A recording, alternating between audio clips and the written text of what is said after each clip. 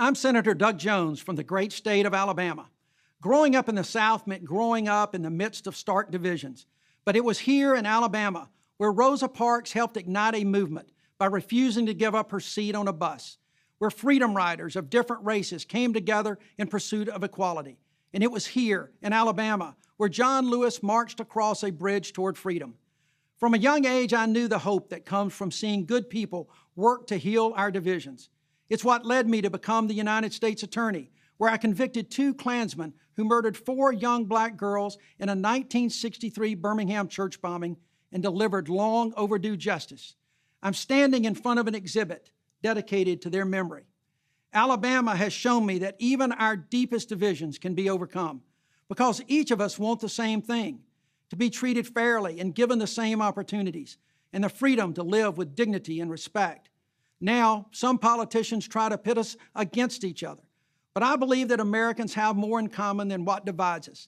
And in November, we have a chance to elect a president who believes that too.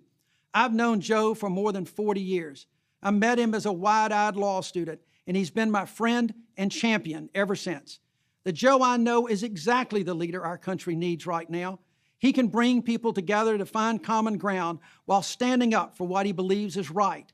After years of bitter partisanship, he can unite our country and get things done for working families and everyone looking for a better future. Because it's not about what side of the aisle we're on, it's about whether or not we're on the side of the people. The great John Lewis would often quote the old African proverb, "When you pray, move your feet," and then challenge us to do just that.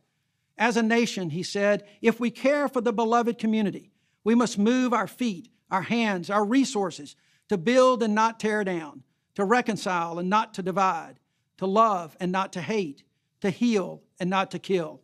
In the final analysis, we are one people, one family, one house, the American family. Vice President Biden understands that, and he is who we need as our next president.